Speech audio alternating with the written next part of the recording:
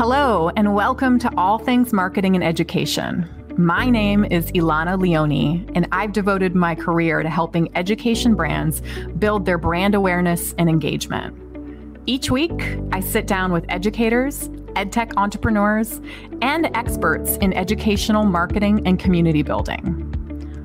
All of them will share their successes and failures using social media, inbound marketing or content marketing, and community building.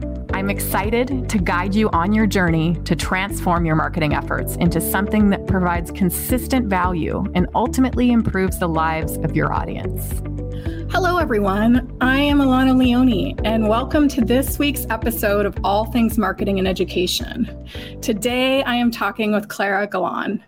One of the things I absolutely love about this podcast is not me being the center of the show, because I've really never liked that. It's never been about me.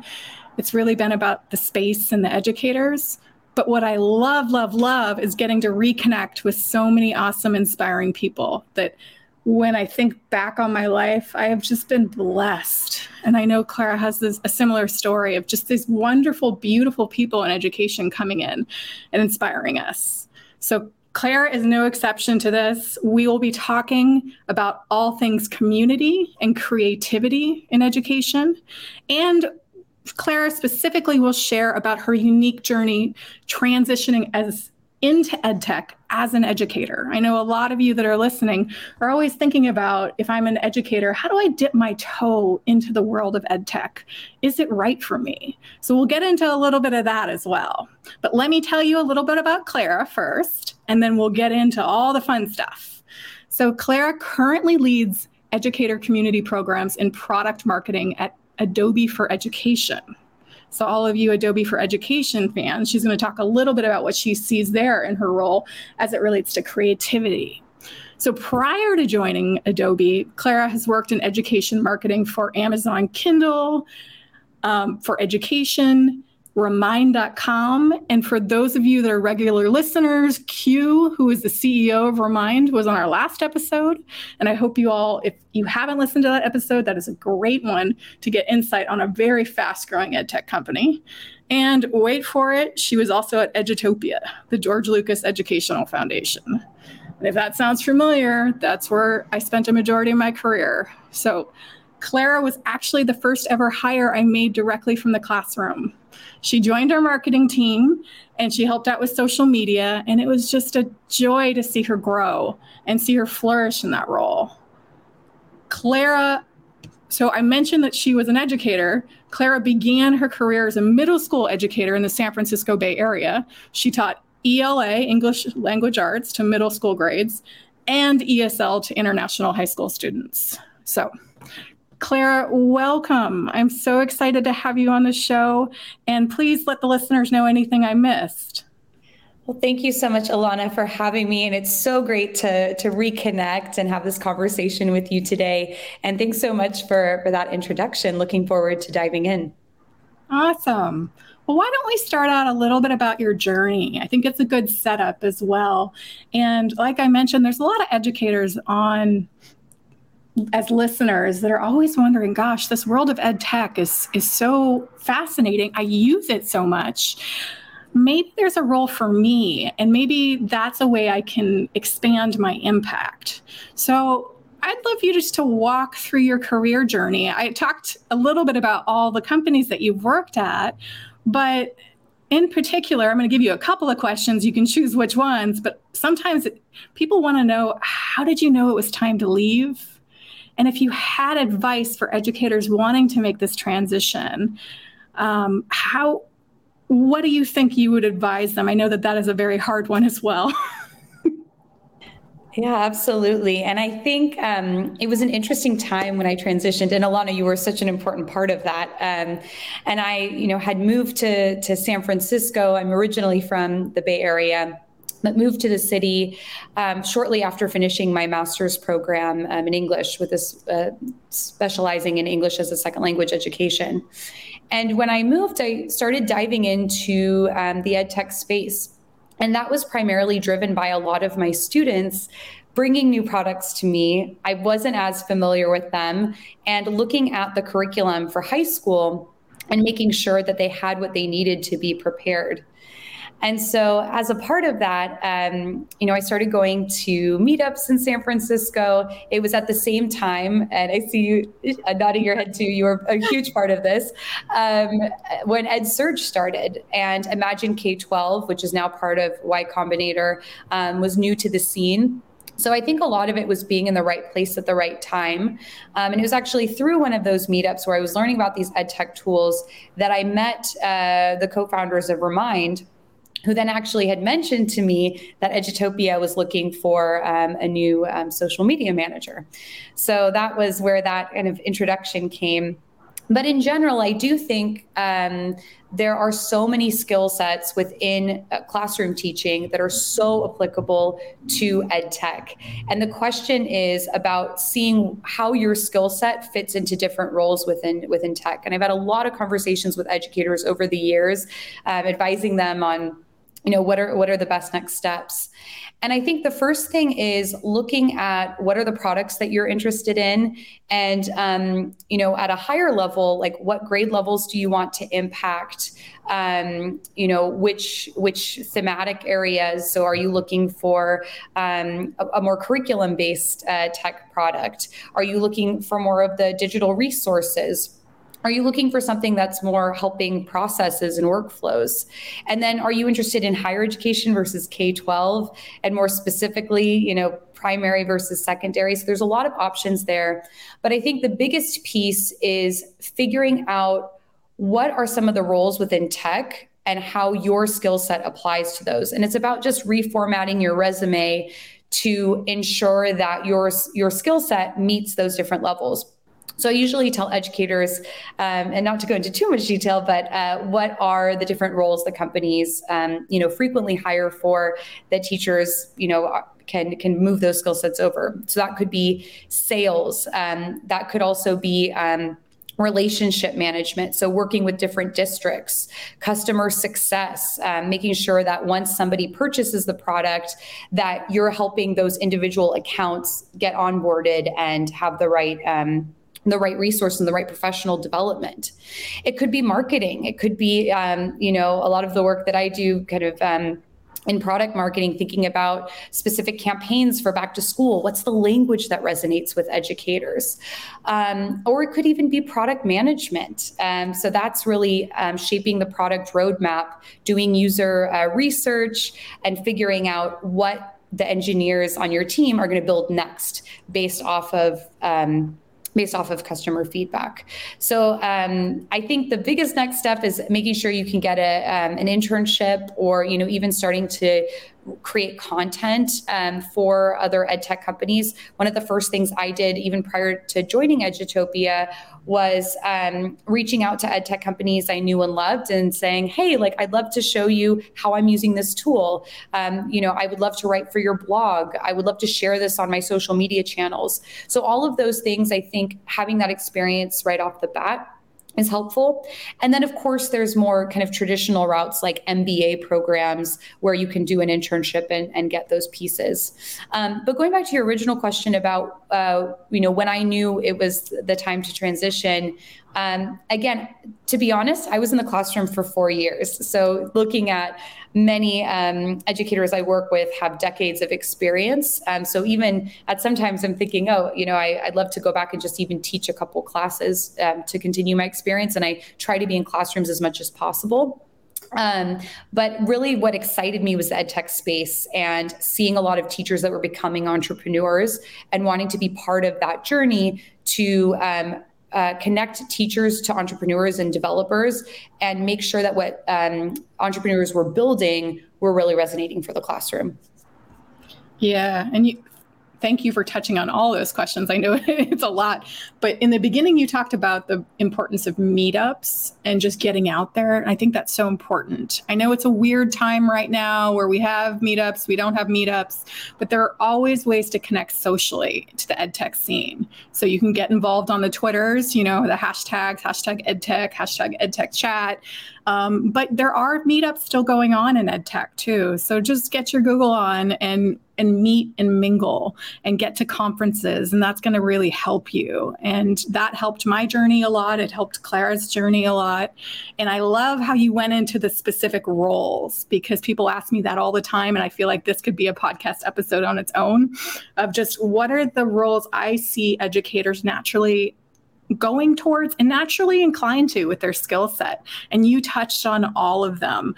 I think a flag for you educators going out there and not looking for internships, but going for a full-time, if you're not crystal clear on the role you want, and I get a wishy-washy, oh, I think I could do this or that, it shows me that we would have to do a lot of professional development to get you to the right path. And for the right candidate, that might be okay.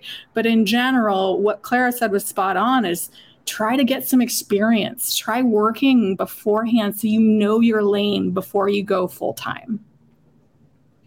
Yeah, absolutely. And it's, as you said, Ilana, it's all about those connections too. So those meetups, one of my favorite is EdSurge, which is, now a part of ISTE. They have a link to all events that are happening. In addition, if there's a conference coming up in your state, so like I'm originally from California, Q was a big conference. And then you can go and just even chat with vendors on the expo hall floor and share how you're using their tools, provide feedback. I think it's all a great way to start, building those relationships. Absolutely. And in our show notes, we will add a link to all of those. So, ISTE now owns EdSurge, but they do have a link for meetups that we'll include. I'd also recommend looking at EdCamps too. So those are mostly all educators, but it's really good to hone what types of tools you're really passionate about and learn about ed tech and collaborate with educators there as well. So we'll put those links in the show notes as well. So I love that you moved into the classroom. You came into Edutopia, which for many people that don't know is a private operating foundation. And we're kind of like media, right? We were just like, let's create awesome resources for educators to react to and adapt in their own classroom environments. But making the shift to like Remind and then Amazon, 10 Marks for Kindle and education, how was that transition? And you honing in as an educator, having some experience at Edutopia, what were the things you could lean on where you're like, I'm going to use my educator skills for this, this, and this? And then conversely, like, where did you feel like you really needed to professionally develop and level up to get into this fast-paced world? Yeah, I think one of the benefits of working at a company like Edutopia, I've known other colleagues that have worked at like Common Sense Media, any kind of nonprofit organization that is focused on content and resources for educators, is that you touch upon a lot of different products. You get to meet a lot of different people. You also get a pulse on the online spaces. What are the products that are really popular? What are the products that are resonating with teachers that are doing really well in the market? And so from there, I had met originally at a meetup, the Remind team, when they were really new to the scene, like they had just raised their seed funding. And this was a time in San Francisco when there were a lot of companies that were, raising a lot of money, building teams. And that was especially with the Imagine K-12 incubator, which has since moved over to Y Combinator. And when I first started, the biggest asset I brought to the team was my knowledge of, one, teaching and learning, but two, just the community. So, being able to share how to connect with teachers online, how to have organic growth. So making sure that teachers were able to find the product organically. So whether that was through social media channels or through word of mouth marketing. And it's really, understanding that kind of marketing jargon and that marketing terminology, because I studied literature. I didn't study marketing. I didn't study business. And a lot of this I just kind of learned on the job. And one of the biggest maybe I would say challenges that I had moving from like nonprofit space to a fast-paced startup like Remind was just learning a lot of the product terminology, sprints, knowing how to communicate to an engineering team, really understanding the product roadmap. So a lot of times, for example, in community and marketing, we hear from teachers, oh, like, I really want you to build this. This is what I need for my students. And you're like, this is amazing, an idea. And you go back to the product and engineering team, and then they level set with you and say, okay, this is a really important feature. We do need to build it. However, this is the product roadmap. This is the resources we have in engineering. This is how long it's going to take. So I think it's just familiarizing yourself with the product roadmap experience and what's like how you can put in feature requests to be built. So that's from kind of the community standpoint.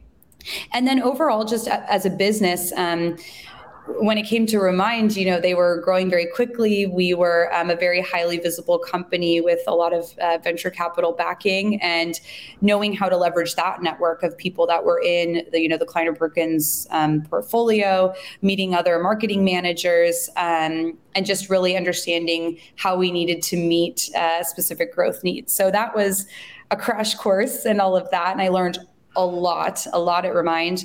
And then from there, what I realized is that I didn't have any experience in a bigger company. Like, a lot of the people that I was working with at Remind were coming from Facebook and Google and other big tech companies. And so there was an opportunity at Amazon. I had met the then GM at a conference who was building up a marketing team for their Kindle suite of products. So at that time, then I decided to move over, and I think it's really good to kind of get some of the corporate experience side as well, just to understand how things function in a bigger company that might be a little different from a startup space. Yeah, that's interesting, because Remind was the epitome of a fast-growing startup. You have all these acronyms thrown at you and engineers, and then you're thrown at a bigger company like Amazon and now Adobe too. So that's really interesting to hear that. I think sometimes educators go into startup environments or even corporate environments, and because they have people that have backgrounds from Google and Facebook, there's a tendency for them to shrink a little bit and say, oh, I'm not as good, or, oh, they're this and I'm not that. And for those of you educators that might be thinking about that and you might transition into those experiences, just own your expertise. I beg you, because you have something that nobody else has. And for you to be able to, what Clara was saying earlier around speaking to the audience, knowing them, how to approach them, that is invaluable beyond anything else. And sure, what you can do is say, okay, what do I need to professionally develop in these areas? But just don't be so humble that you discredit yourself. Absolutely. And I think all of the other pieces from a business standpoint, especially if you're in sales or marketing or even customer success, which is really your expertise as an educator, you can learn all those things. Teaching is by far the hardest thing I've ever done. Like, that you have that expertise. You've gone to school for many years to really study that and become an expert in that.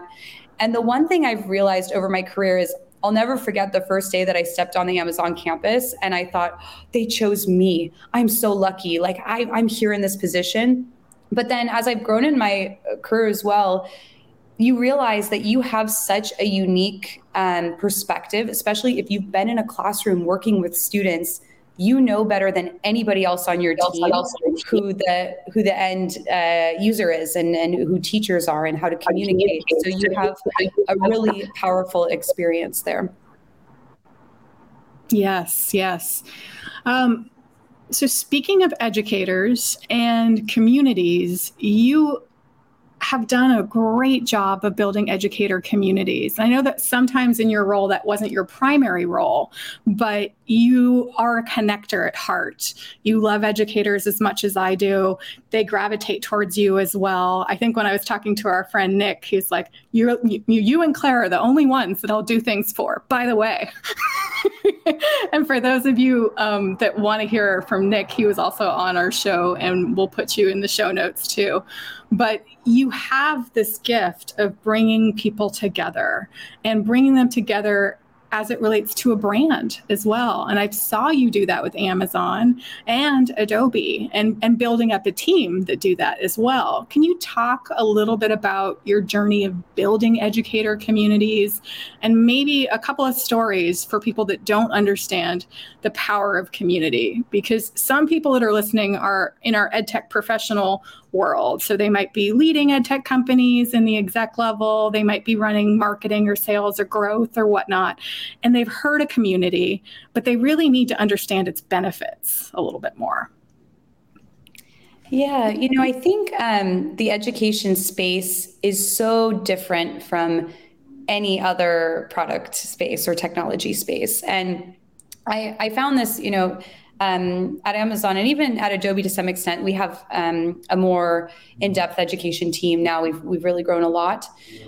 But sometimes when working with individuals from like a more of a business background, they approach EdTech tools like they would anything else.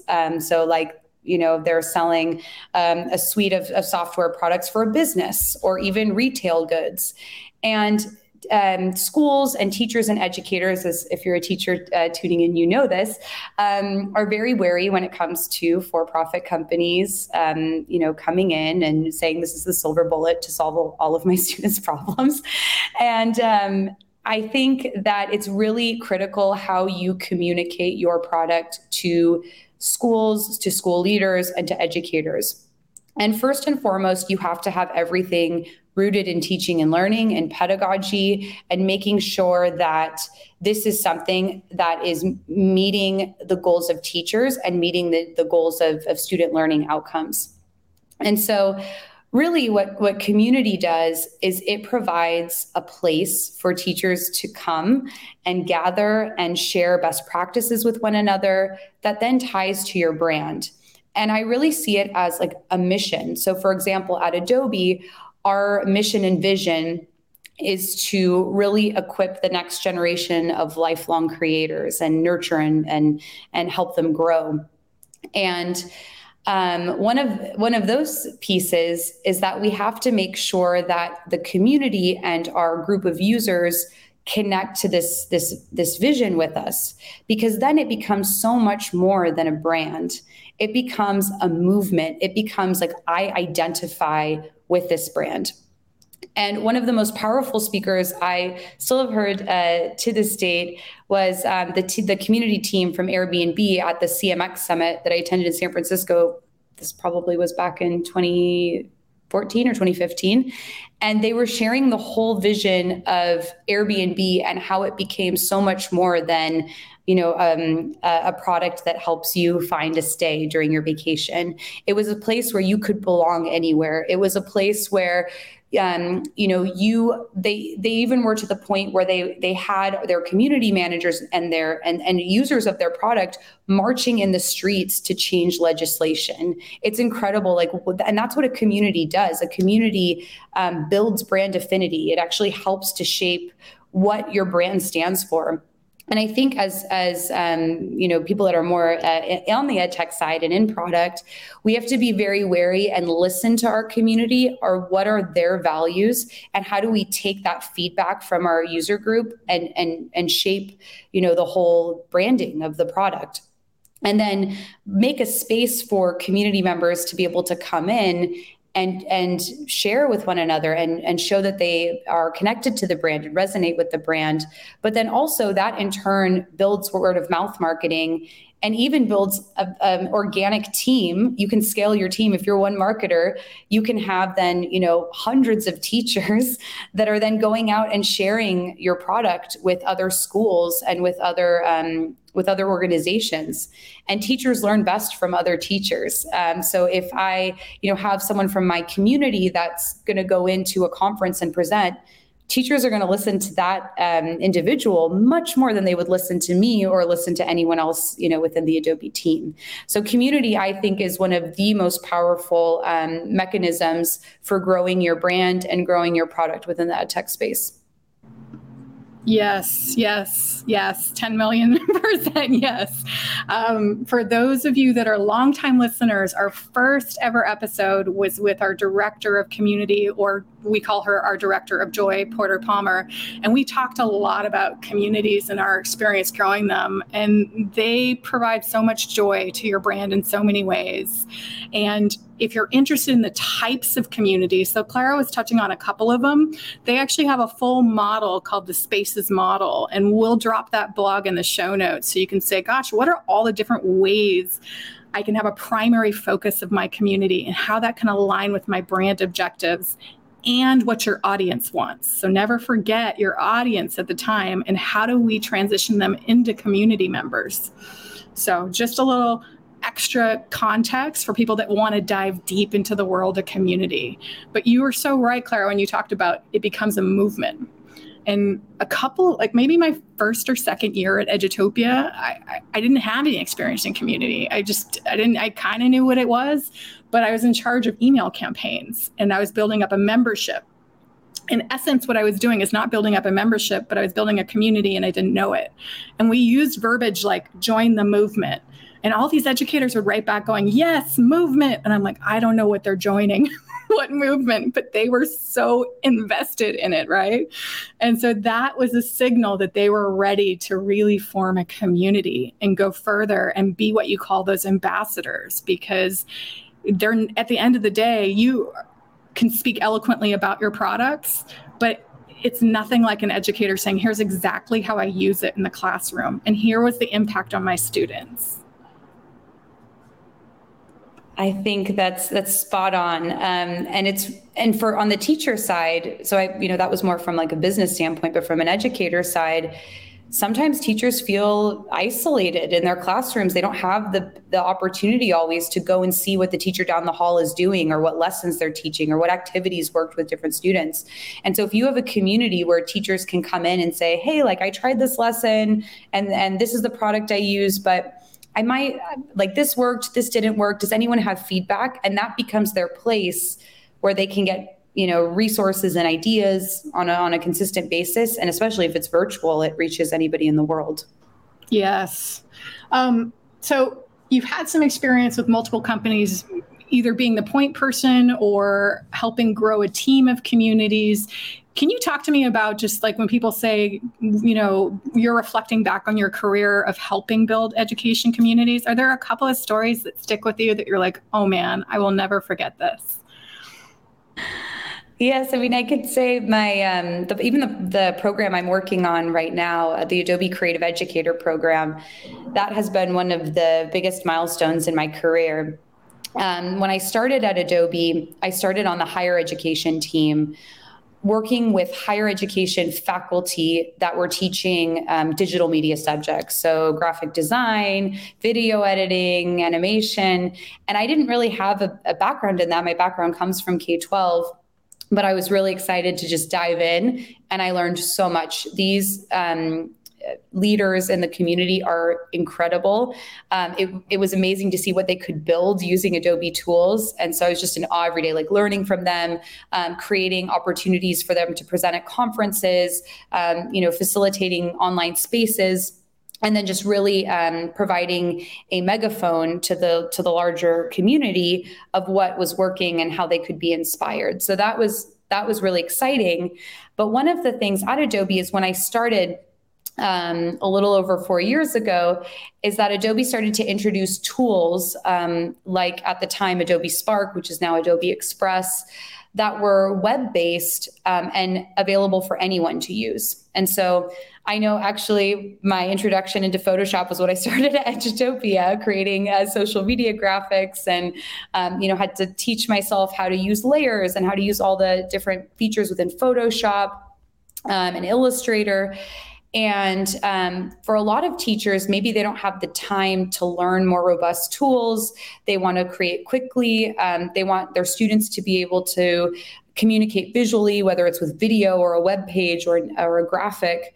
And Express allows them to do that. So they can just log in on the web. They can use Chromebooks for it as well, and create with templates and really easily introduces the concept of layering, changing out different images, different graphics, has a whole library. And so when that was introduced, we didn't have a community or any kind of programming for K through 12 teachers. We did have a sales team that went into K-12 districts, but there wasn't any kind of brand affinity. And so when I'd go into classrooms, teachers would say, oh, you work at Adobe. Don't they do PDFs? Or, oh, they do Photoshop, but why would I use that? I teach English. And so it was a big role to help shape that brand narrative and create a community of where teachers could come in, learn the basics, and feel that Adobe was really creativity for all. It was applicable no matter what subject you were teaching, no matter what grade level. This is something you could use. And so in 2020, we launched the ACE program, Adobe Creative Educator. And now we have over 40,000 teachers that have enrolled in the program. We have a virtual summit. We every day I'm on Twitter and on our Facebook group interacting with teachers.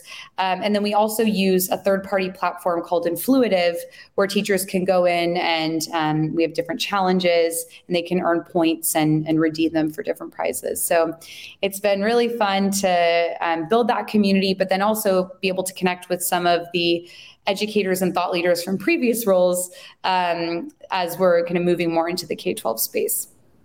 Yes. And thank you for giving an overview of how community can start and evolve too. Because we always talk about make sure you've got a strategy that aligns initially with what does your organization want to do? What does your audience want to do? And then what's your initial capacity? So Porter and I call that the magic middle to start, but always start small. And then, like you said, seed those people, get those amazing stories. And if you do community right, and this is going to sound a little dramatic, but I swear it's not, it will save lives. It will change lives. Porter talks about this a lot, but with her experience of almost a decade at Discovery Education Network, the DEN, one of the biggest education communities in K-12, she saw lives being saved. And especially when Clara talked about teachers being isolated, there is no better time to help educators feel less isolated. We run a community to fully just support educators right now through one of our clients, and it has saved their lives a lot of times tenfold. It has fundamentally changed who they are because they feel like they have support. So again, we have to overlap that with your brand needs to make sure it's strategic and that we're growing and you can continue funding. But there's just so much benefit for community. And Clara, when you talked about Photoshop and layers, that brought me back. I haven't used Photoshop since then, but we were creating social media images from Photoshop because at the time, Canva didn't exist or Adobe Spark / Express Now. None of that existed. We learned on the go. It was so funny. So let's talk a little bit about more creativity in education, because you hit on a little bit where you can really see educators using specifically your product, but you also see them in other instances because community, it's not like they're just talking about your product. They're sharing about all the cool things they're doing in education too. But I have been continuously wowed by educators' use of doing so much with also just a little bit. And the system has kind of forced them to do that, which I obviously don't agree with, but it's created such an innovative mindset of and then they collaborate and selflessly give to each other in communities too. Can you talk to me a little bit more about what you've seen around creativity? And if Adobe in particular has stance, or you in particular have stance around where creativity should be emphasized more in the curricula?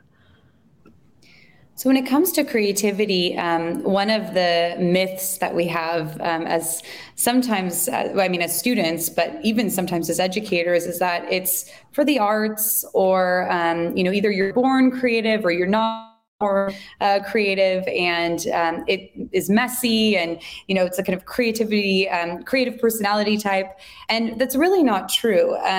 Sir Ken Robinson, once said that creativity is as important as literacy, and it's true.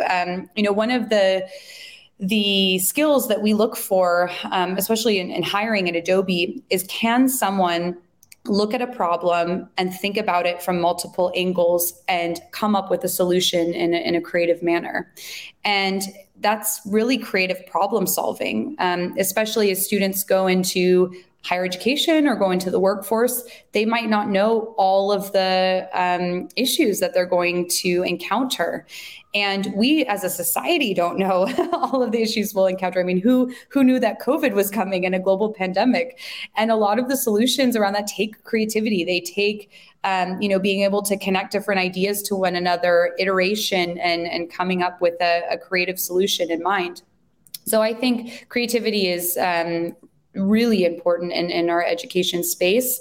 And when it comes to what I've been seeing within school districts, I mean, I can speak from the Adobe standpoint. It's pretty incredible to see what even kindergartners, first graders are building within Adobe Express, within Page. One of the examples I love sharing is I saw in the UK, there's an educator who had his second graders go out to their local deli, interview the deli owners, take pictures, and then write out the menu. And they created the website for the local deli. And it was great to see, the authentic audience and how easy it was for them to create that on an elementary side. At a higher education or more kind of CTE high school side, there's an educator I work with in the Netherlands, Matthias Klasner, and he leads a character animator competition every year. And it's, with character animator, it's really easy to create animations. Even if you've never created animations before, it actually maps your facial structure and your movement and automatically puts it onto different character templates. So students were creating different videos, animations, and just even seeing what 17, 18-year-olds were creating was pretty incredible. So what the technology allows students to do. And I'm also seeing a lot in augmented reality too. There's other tools obviously out there besides Adobe, but one of the tools that we work with is Aero, and students can bring even different structures for science or labs, and they have even the anatomy of a frog right there, and they're able to do that without all of the messy components. So it's incredible to see where education is moving. And I think creativity is such an important part to be able to prepare students for the future. I think, first of all, Sir Ken, rest in peace, Sir Ken. I think he was one of when I grew up in my career in K-12 education, he was always saying that about creativity and the need for creativity and creative thinkers. Like you said, we need people that don't follow instructions, but can come up with innovative solutions and do it in a fun, unique way. And that is real across every single profession.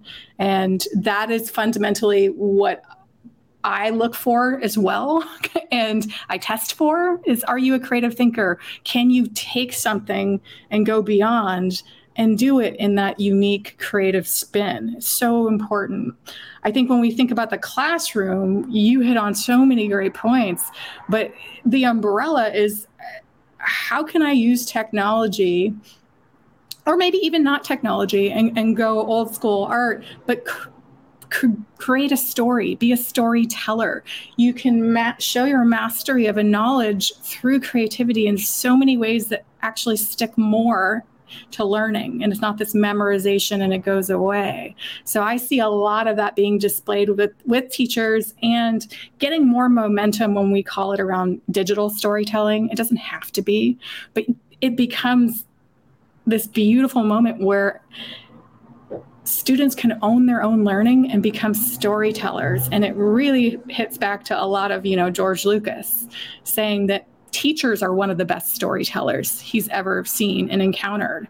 But what if we can transfer that? And I see this movement for actual students becoming that storytellers. They're using all the things you were talking about in podcasts and creating music, all of the things, which I couldn't even imagine in school, having all of these tech tools, right? I know. I wish we had that in school. I see what students are creating now, and it's It's incredible. It's what, many maybe higher education students that were studying graphic design or in their first year out of university, like kids are creating that in middle school now. So it's pretty incredible to see. Yeah, and like reflecting, when Sir Ken was talking for decades about creativity, and people like Tony Wagner and so many more were talking about creativity and the need for it in classrooms, sometimes I would lack the connection to actually how to do it practically if I'm an educator. I'm like, oh yeah, head nod, amazing, yes, that's nice. How do I do it? Right? I remember asking Tony Wagner a question in this big theater. I'm like, do you have anything? I didn't mean to say it this way, but basically I said, do you have anything practical I can walk away with so I can, implement it in the classroom? And he couldn't, because he was so used to talking about it theoretically. Now we have so many tools that immediately when you were talking, I'm like, oh yeah, you can do this, this, this, this, this. So if you're an educator listening, pause, maybe, stop the recording and think about how you could incorporate more storytelling, more creativity in just an average assignment. And what are you doing now that you can build on? This is the exact conversation we had as a team when we were coming up with the Adobe Creative Educator curriculum for our level 1 and level 2 course. And so many times you hear people talk about creativity and it's these big lofty terms. You're like, great, what does it look like? Like, how can I do this tomorrow in my classroom? And those are the key things that we tackled in the Adobe Creative Educator level 1 course, because we want to tie everything back to teaching and learning first and products second, because that's how educators can know how to use the products efficiently in their classroom. And so Rebecca Hare, if you're familiar with her work, she's the author of the book, The Space. She's on our team now. And she created this incredible curriculum that essentially walks through how do we define creativity? What does it look like in classrooms, like very tactically? How can you assess creativity? That's a huge, one that is very challenging. And an informative assessment. How do you evaluate for creativity and of creativity? So it's how are you evaluating creativity in the process as the student is going through the process of their project, being able to pivot, iterate, think creatively. And then the end project, what is the rubric that you're using to make sure that you're evaluating the different creative components of a project. And then we talk about classroom culture, like how do you build a classroom culture that is safe for creativity? How do you encourage students to be able to fail along the way? So it's a really great course. It's something I'm really proud of our team for creating, and hopefully that answers some of those questions. So many answers. And I would say, one, that's really exciting about Rebecca. I remember meeting her in so many events and ISTEs and was like, this woman is talented. She's doing some really cool things. And I'm glad you swooped her up. And it started to make me think, as you were talking specifically about the course and how to assess creativity, is that so much times we used to think about this, and we potentially still do depending on your level of familiarity, but of technology being an add-on and not a core specialty. I see the same thing happening with creativity. It was like, oh, if we have time, maybe we'll add it on. And, but for it to be a core value and to have it thread throughout everything you do, it starts with culture, like you talked about. So I know we can talk about creativity forever and communities forever, but I want to loop back a little bit to your journey, because I know educators are still like, wow, how did she do this? We talked a little bit about your journey, but I am personally curious about what's next too. And where do you see your unique stamp in your career? Like, I know this is big, and sometimes when I ask people this, they're like, oh God, what do you hope to accomplish? K-12 is such a beautiful space for impact. And what continues to drive you in this space? Yeah, so my journey at Adobe has been really amazing. I've met a lot of incredible educators around the world. Even when I first started in the role, I was traveling to all of our international offices, putting on events for our core educator community. So even just personally, that really opened up my eyes to education systems all around the world. So I really want to continue working in that and supporting educators within our Adobe Creative Educator program. And then in addition to that, given my background in ed tech and also in education, I'm really interested in connecting with ed tech startups that are thinking about their journey into education, like how can they connect with educators, how can they brand their product specifically. So I moved to Spain. It's been 2 years now. I can't believe it. And so I'm really familiar with the ed tech space in San Francisco. But I was curious to learn more about the ed tech space here in Europe. So I've been going to a lot of, meetups just to kind of understand, even from an Adobe standpoint, like there are so many incredible design schools in Barcelona, like how do we connect with them?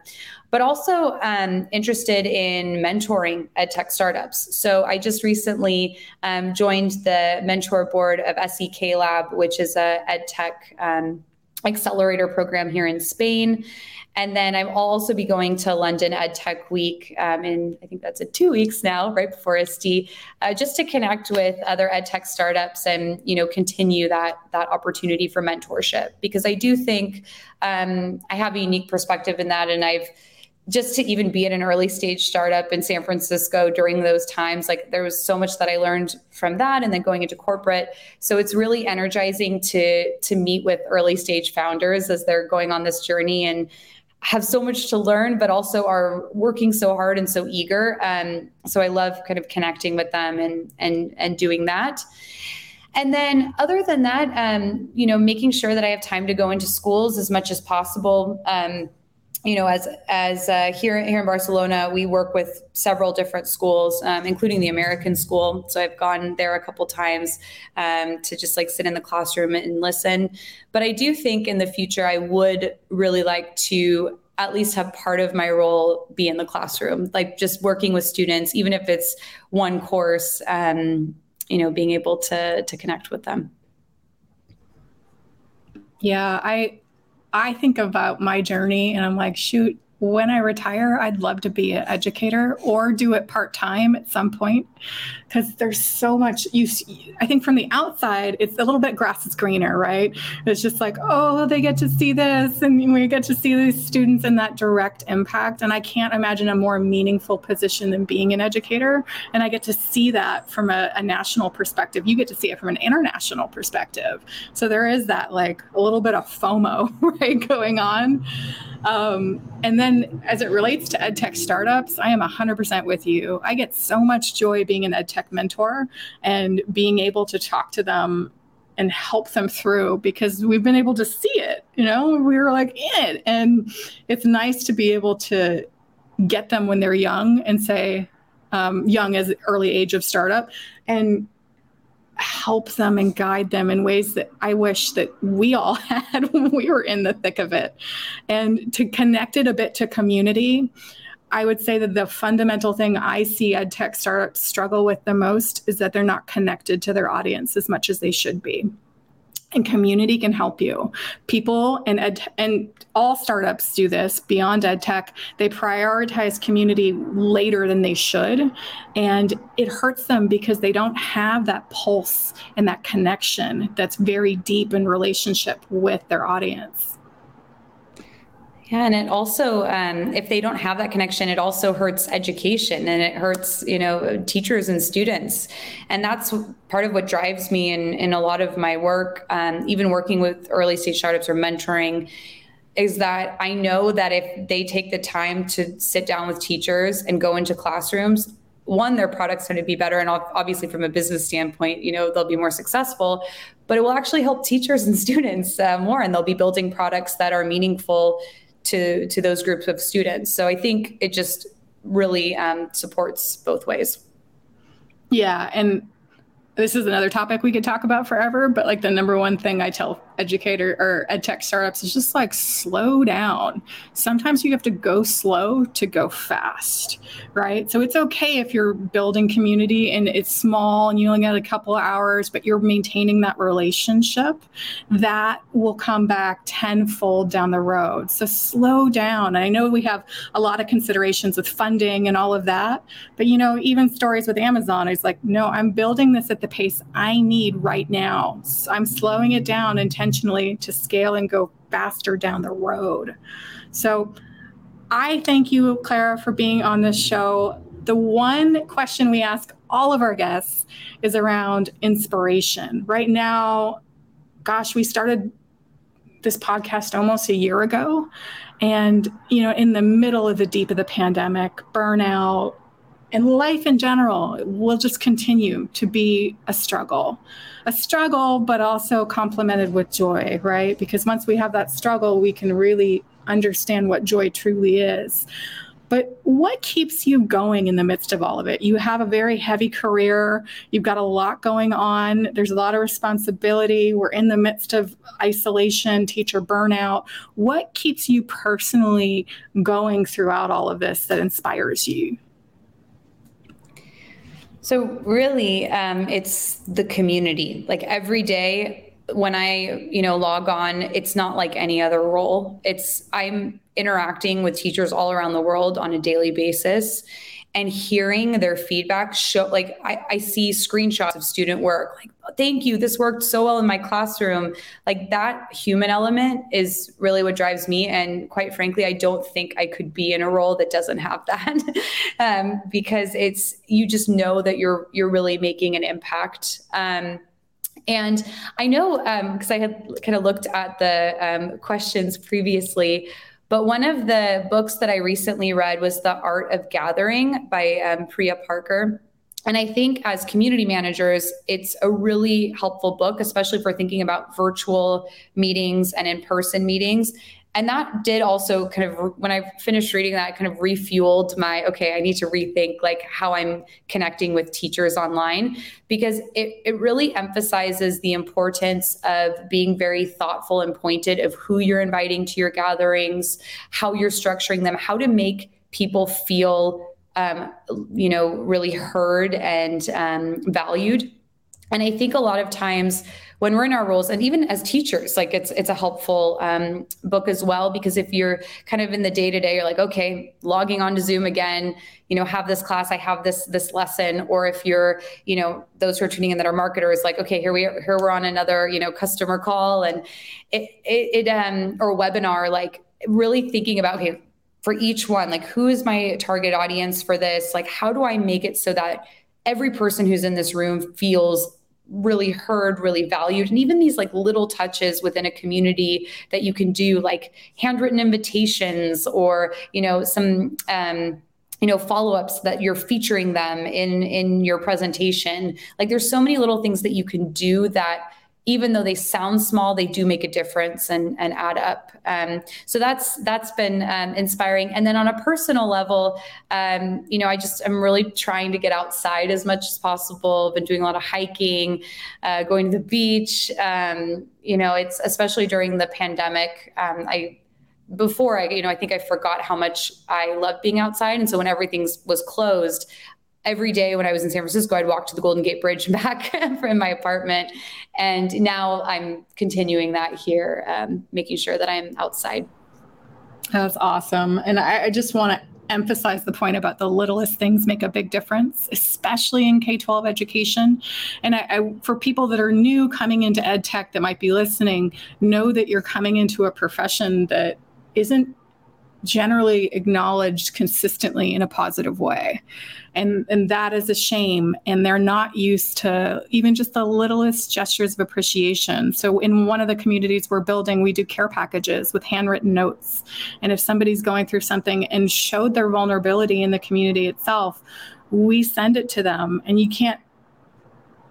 I can't put it into words how much it's affected them. Of like, you see me and like, we haven't even met in person, but you all are the only people that I fully can feel supported and feel seen and heard. Those words are just so important. So Clara, thank you so much. This has been a joy to have you on and see your journey. And I hope to have you on again and you can talk about more of your journey. But let people know how they personally can get in touch with you. And then we'll share all of the resources you mentioned in the show notes. And if you want to share any additional ones, you can talk about them and we'll put them in the show notes.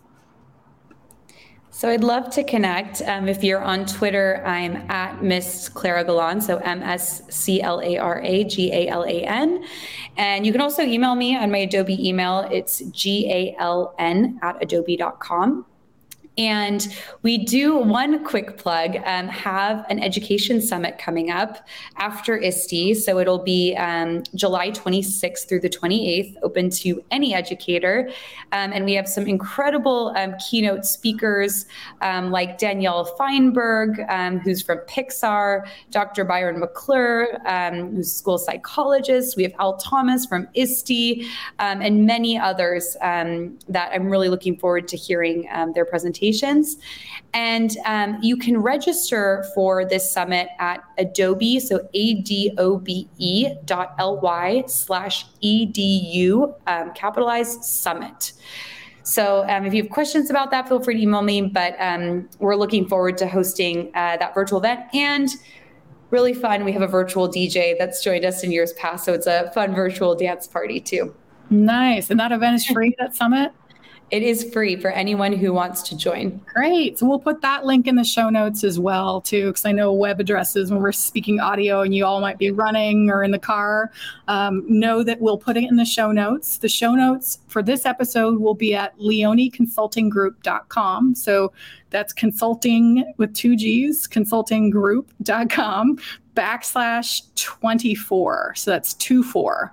And all of the resources, we also go in and talk about the high level things that Clara and I talked about. So if you just want a quick cliff notes of what we talked about and some practical takeaways, you can also read it too.